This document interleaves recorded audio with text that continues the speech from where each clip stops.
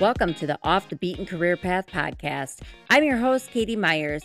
Here you will find the inspiration, strategies, and tactics needed to reach the next level and beyond in your small business and career.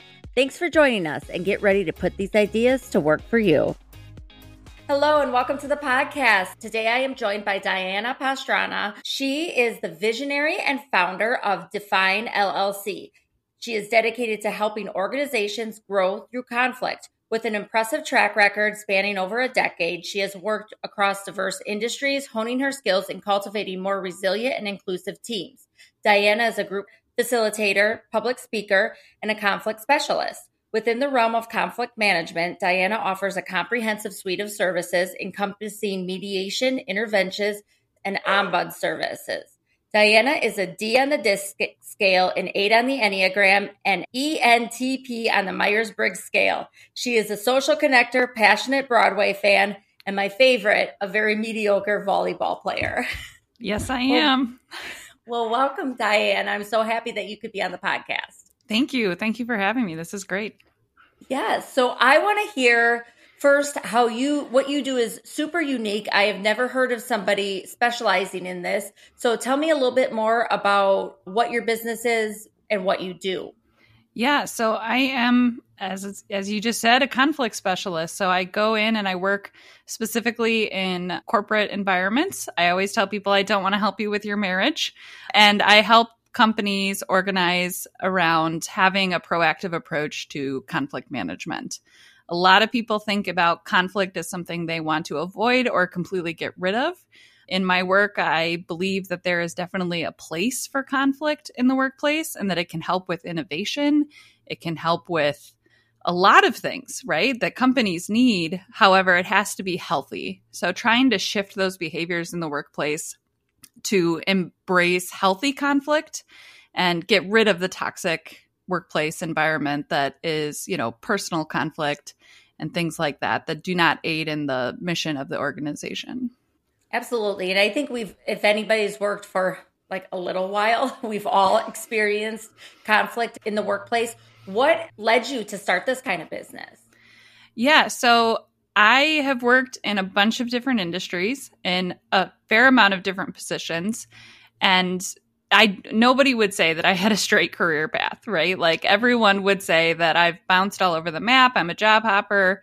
And I found that I was very easily affected by conflict. And starting off early in my career, I was really bold and high conflict myself and in unhealthy environments. And then as I grew, I learned how to change my actions to get better results.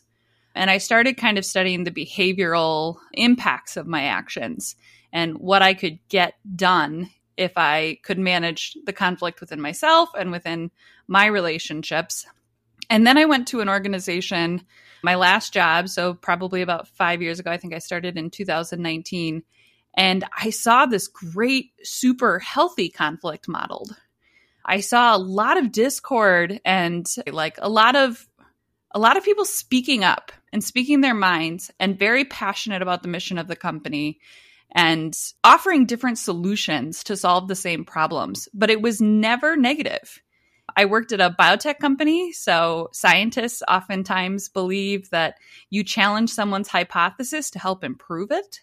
And that was something that really compelled me to dive deeper into this thought process on conflict management, conflict resolution. So about 2 years ago, I wrote an article for the Center for Global Inclusion, and the topic was how conflict and inclusion work together to create healthy conflict. So a lot of my background is in diversity, equity, and inclusion. And so putting these two things together that seem opposite, but inclusive conflict and how it changes and creates that innovation that so many companies are looking for and gets rid of that unhealthy harassment type conflict. And so I wrote this article and a woman from Switzerland reached out to me and said, I've been working in conflict for 30 years and I've never thought about how inclusion impacts it. Or I've never studied it at least. Can we talk? So we did. And after a very engaging 2-hour conversation, she said to me, I think you would make a great ombuds. And I said, I don't know what that is. And so She explained it to me a little bit. She said it's, very common in Europe, but very underutilized in the United States. It's mostly in colleges and, maybe a healthcare company or government. I have heard that word before, and I'm familiar with it from I was part of the Teamsters union when I worked at a factory years ago, and part of the union negotiations, they use that term, but it's not even a term we know here, much less utilize. Yeah, so it's one of these things that's super tried and true. It's been around for decades, centuries, and it's not utilized here. It's not something that we think of conflict in a proactive way. We don't think about giving resources to our employees this way. So it's something that I think is actually innovative in and of itself, even though it's proven, is to apply it to these different workplace environments. Sorry. Can you walk me through that process? Like what is the Ombud service that you offer through your business, and what does that look like, and why would a company want to do that? Yeah, so it's both complicated and pretty simple. So what I do as an ombuds, if I'm contracting with an organization, then I'm accessible to their entire employee base and to their leadership. And they can come and use my services, which is a meeting with me at any point in time when they're experiencing a conflict or an issue in the workplace. So an example of a conflict might be, I didn't feel like it was fair that I didn't get that position and so did. So they can come and talk to me, and then I can kind of help coach them through it. It might also be like, hey, we can't get along about the stapler. It can be anything. And so they come and talk to me, and then I help coach them through in that individual moment. I help review their options with them. I am an informal process, so they get to retain their agency in decision-making by talking to me. And then over time, I'm anonymously tracking the data, essentially, that comes in about what workplace issues there are. And then I'm reporting those while protecting the identities and the specific situations of the visitors and informing the company about where their most common, most impactful issues are coming from. And then I might suggest a resolution, right? I might suggest a change into their processes or their training or their staff, but I don't actually do anything with the information. So I'm the one helping identify the problems. I'm not an authority in changing the policy. Very interesting. So that sounds to me like it's very much in the same vein as human resources in a company. Why would a company, rather than do it in-house with human resources, why would they go outside for ombud services? Yeah, so another really big component of being an ombuds is that I'm neutral, which means that I do not represent the best interest of the company or the individual. I'm there to represent fair and equal process and fair and equal administration of the process. So that is my only goal, is to have people in the workplace be treated equitably. And so HR is in the best interest of the company. They have an alignment there, and employees know it. Employees know if you go to HR, and it's nothing against HR, but that HR is going to protect the interests of the company, both legally and fundamentally. So this gives people an option to work through the process. Now, HR is also formal and I'm informal. So if you go to HR and you say, hey, my manager is sexually harassing me, they have to do something about that.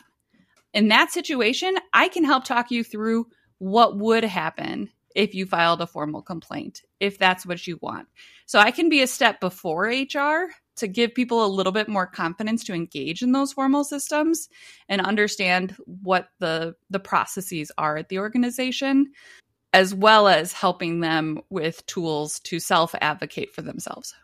Oh, that's so interesting. I've never had a lot of corporate work experience, but my husband's career has always been very, very corporate. And I've seen some of those dynamics play out with HR just in hearing his stories. So I imagine that is so impactful for the companies that you serve.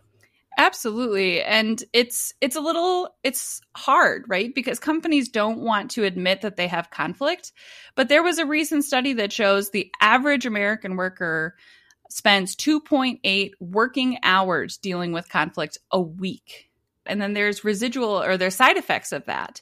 So if you're spending 2.8 hours talking or actively engaging in a conflict, you're telling your coworkers about those negative experiences, and they're absorbing that experience as well. So then you've got this kind of snowball effect of negative energy in the workplace, of disengagement, of things like that.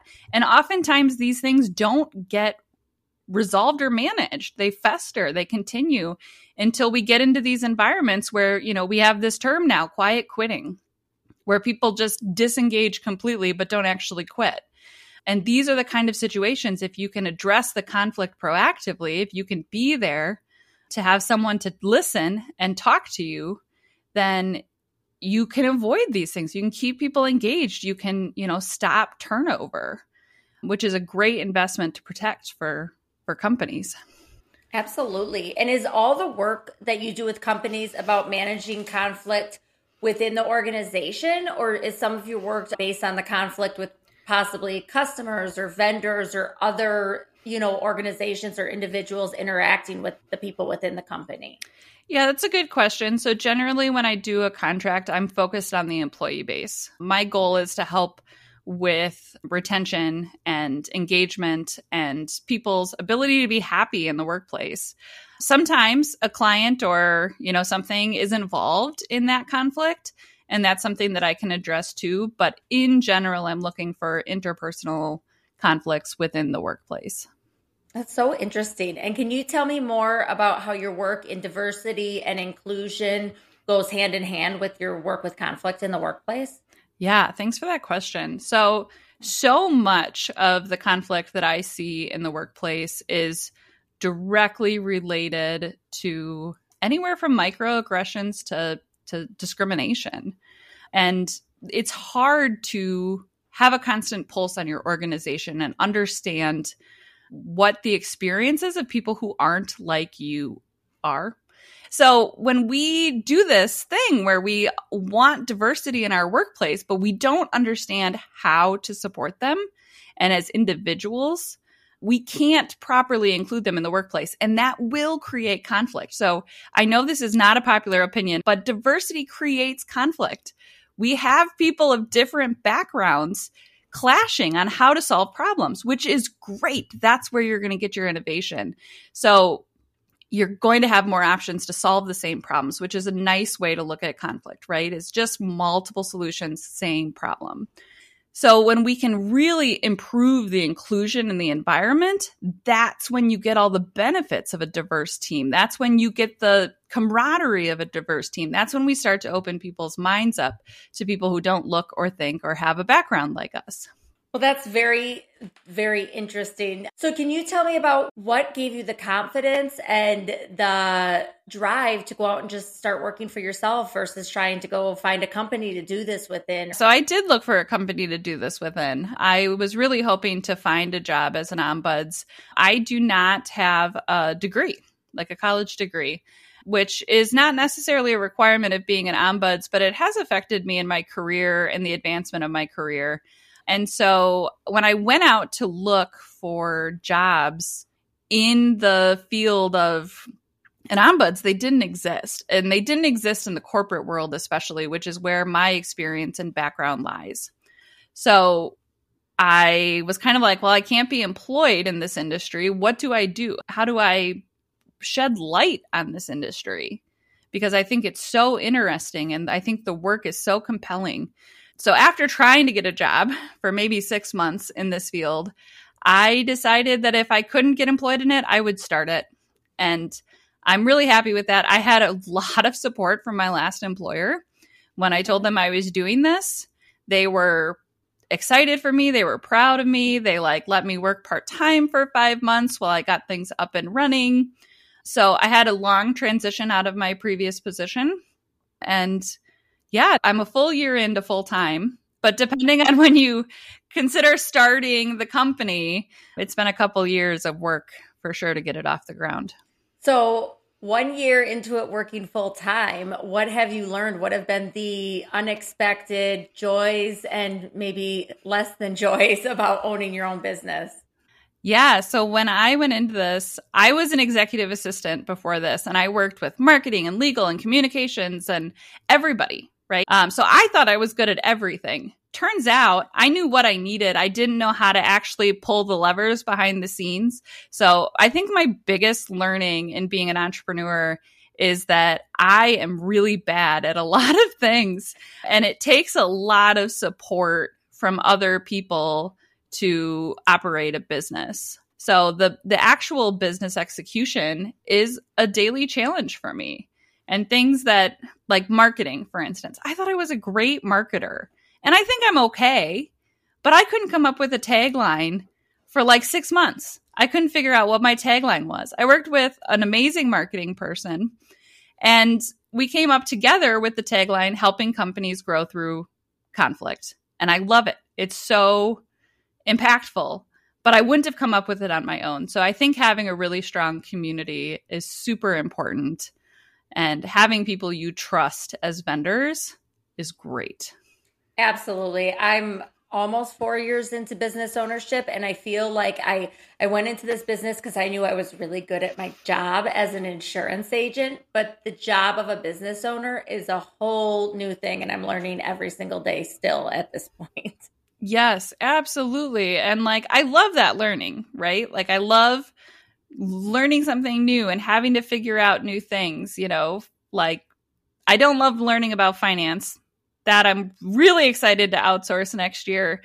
But I do enjoy learning about all these different dynamics of the business and understanding things and, getting better at sales, getting better at talking to my clients before they're clients, and help building those relationships ahead of time so that there's trust when I start working with their employee base has been super, super interesting to me. Yeah. So what have you done to grow your business? I know we haven't really met before this, but I've been aware of who you are for many years because you have been on the networking scene in Madison, Wisconsin. But what are you doing right now to grow your business? Yeah, so right now I'm working to get a kind of a larger client on board, which will start next year. So that's exciting. But I do a lot of networking, but the primary thing I do to get my name out there is public speaking. Okay. Public speaking is not necessarily my goal for the organization, right? Like I really like to be in the weeds with people and working on actual problems, specific problems, I should say. But public speaking is something I really enjoy. And I know that I'm very unique in that compared to many people. Most people would hate to get on a stage in front of 200 or more people. And that is like my happy place. So I love doing public speaking, whether it's internally for an organization that needs a training or needs a workshop, or whether it's for like a conference style or, a networking group. So as an example, I'm giving a talk for the Women in Biohealth group in a couple weeks called The Unwritten Rules of Being a Woman in the Workplace. And there should be pretty good attendance for a talk like that. And that's something that I'm really excited to go out and do. But it'll help me with my reputation. It'll bring people awareness to what I'm doing. I absolutely love that. Since you are an expert in conflict in the workplace, what are the most common sources of conflict in a workplace? And like, what can we do to mitigate those or lessen them or work to learn through them? Yeah, miscommunication. Like, I know that's super broad, but almost all conflict comes down to how people are perceiving our words, the words we're not saying. I talk a lot to my clients about unspoken expectations, where I have an expectation of you, but I never tell you that I have this expectation. And then I get mad at you when you don't meet it, or there's conflict or there's a missed assignment or something like that. So communication is huge, and it's a beast, right? We have entire departments and organizations to work through internal and external communication. And I think the big thing as far as advice on how to tackle it is having someone, it does not have to be me, but be there to listen. We do employee engagement surveys to try to understand where our faults are, but that's a moment in time. That is one moment, and people maybe do them once or twice a year, but you're not getting the day-to-day input from your employees. So really listening to your employee base, and when they tell you they have an issue, that's great. That is a gift. I oftentimes advise clients that say, oh, my employees are complaining all the time. It's like, great. That means they still believe that you can listen and change something. That's a gift. When they get quiet, that is not good. When they stop complaining, they've completely disengaged. So really listening to that feedback that you are getting, whether it's direct feedback or indirect feedback. It might be that you host employee happy hours, but they're having lower and lower attendance. That's feedback. That's people choosing with their actions not to engage in the social aspects of work. Understanding why that is important. Yeah, absolutely. So I want to hear a little bit more about your career path to get to this point. So where did you start, like after high school, after college, and how did all of that experience feed off of each other to bring you to owning this business that you seem so passionate about? I am very passionate. That's true. Yeah. So I did like a year in college for graphic design and decided I did not want to design websites. So I wanted to design snowboards, but there's just not many jobs out there. So I dropped out. I was dealing with some mental health stuff at the time. And I started working. I was waitressing. I was in food service industry, hosting things like that. And then I had my first child. And I decided to get into real estate. I love houses. I love interior design and I love our community. And it was like such a great fit.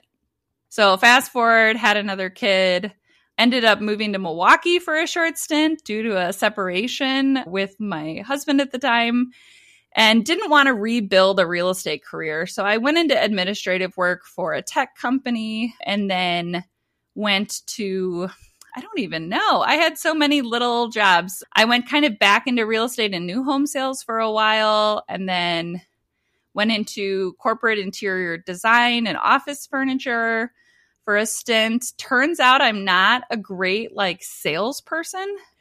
I'm really good at building relationships, but I have such a hard time selling a product that I'm not passionate about.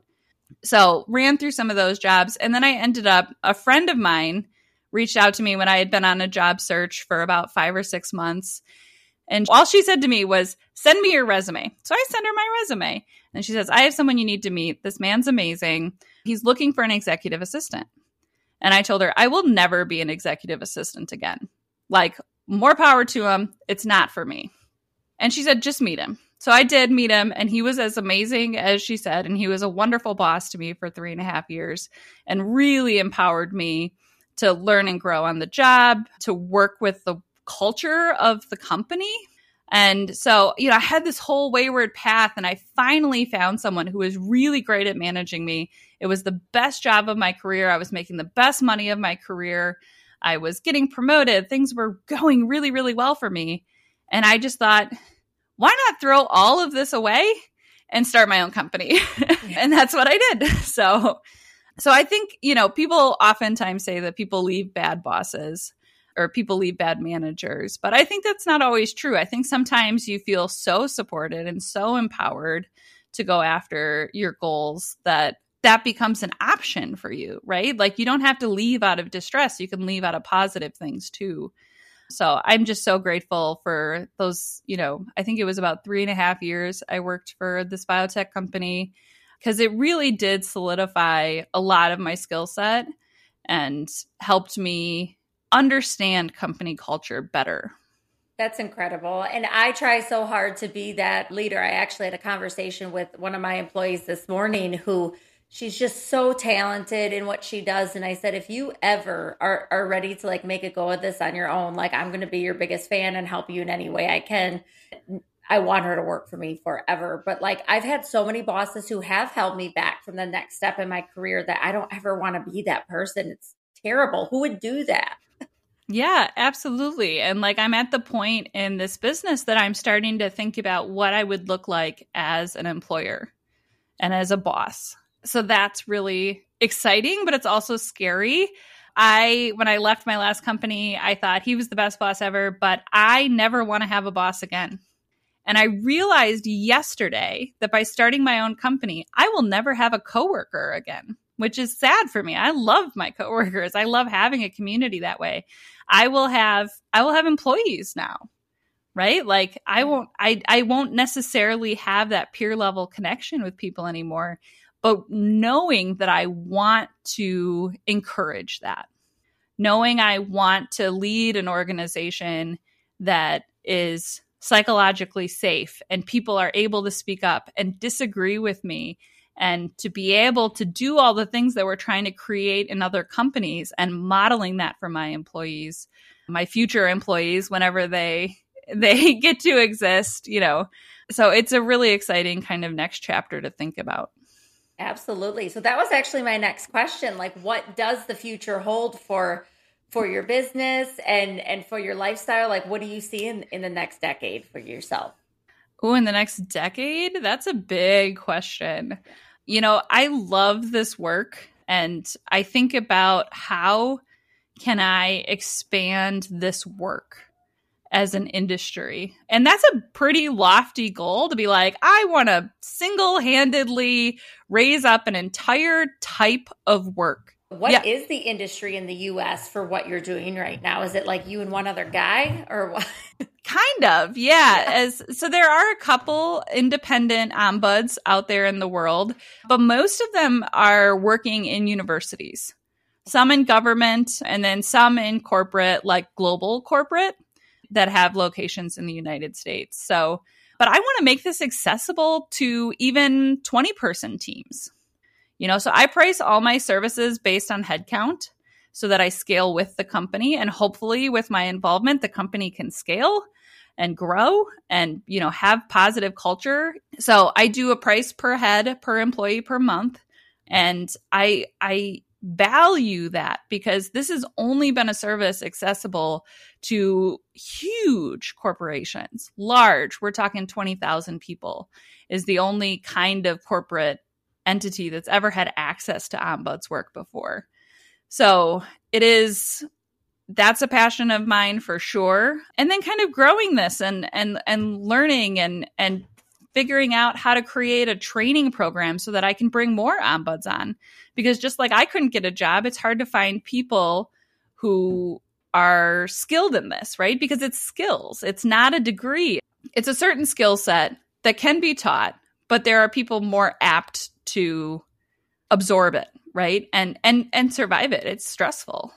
So thinking a lot about how do I structure brand new company with brand new goals in a brand new way without having to reinvent the wheel all the time. So what's your biggest advice for, like, I only have 6 employees. We're not a big organization. What is your best advice for like a small business owner to do the best to manage conflict, especially in a small team? Because, we're in pretty close quarters. We got to deal with each other. My best advice to leaders is keep reading, keep thinking about your team, keep investing in trying new things and understanding what they work, but, invest in new things, but not the flavor of the week.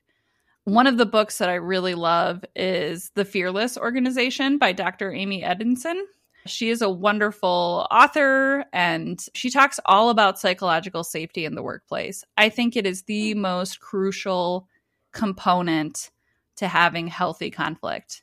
It allows people to be open, to talk freely without fear of consequence. And that's how you're going to get the best ideas, right? That's how you're going to get these things, is to say, it's okay if we disagree, if we can do it respectfully and safely and inclusively. Well, and I think that's, as a business owner, I do want my team to have some conflict because, like what you said at the very beginning, scientists see it as a way, challenging the hypothesis to get a better outcome.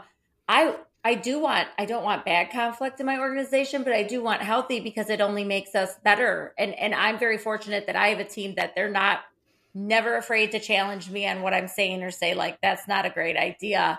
And I just want to continue to foster that environment because we all do get better with that kind of constructive conflict. Yeah, absolutely. And I think that's probably a testament to your leadership, right? Because it means that you're doing the right things to make sure when they bring you those alternate solutions that you're not shutting it down. and creating a gap between your workforce and yourself. So I think it's super important that people continue to think about people as humans and not numbers. No. Such basic level advice, but so profound at the same time. I think we don't stop and just think of it that way. We're thinking about the goals and the objectives of the company and what has to happen next, not that it's humans that make it happen. Yeah, even these massive companies, like I remember this so well. So Netflix was supposed to air a Love is Blind reunion or something live, and it didn't go live. I don't remember it. I think it was Love is Blind. And I was super excited, right? And so like, what do? You turn to Twitter or X, whatever it's called now, and you figure out what's going on. Hey, Netflix, where's my reunion? It's not loading. And Netflix's apology came out saying that they would get this done as soon as humanly possible.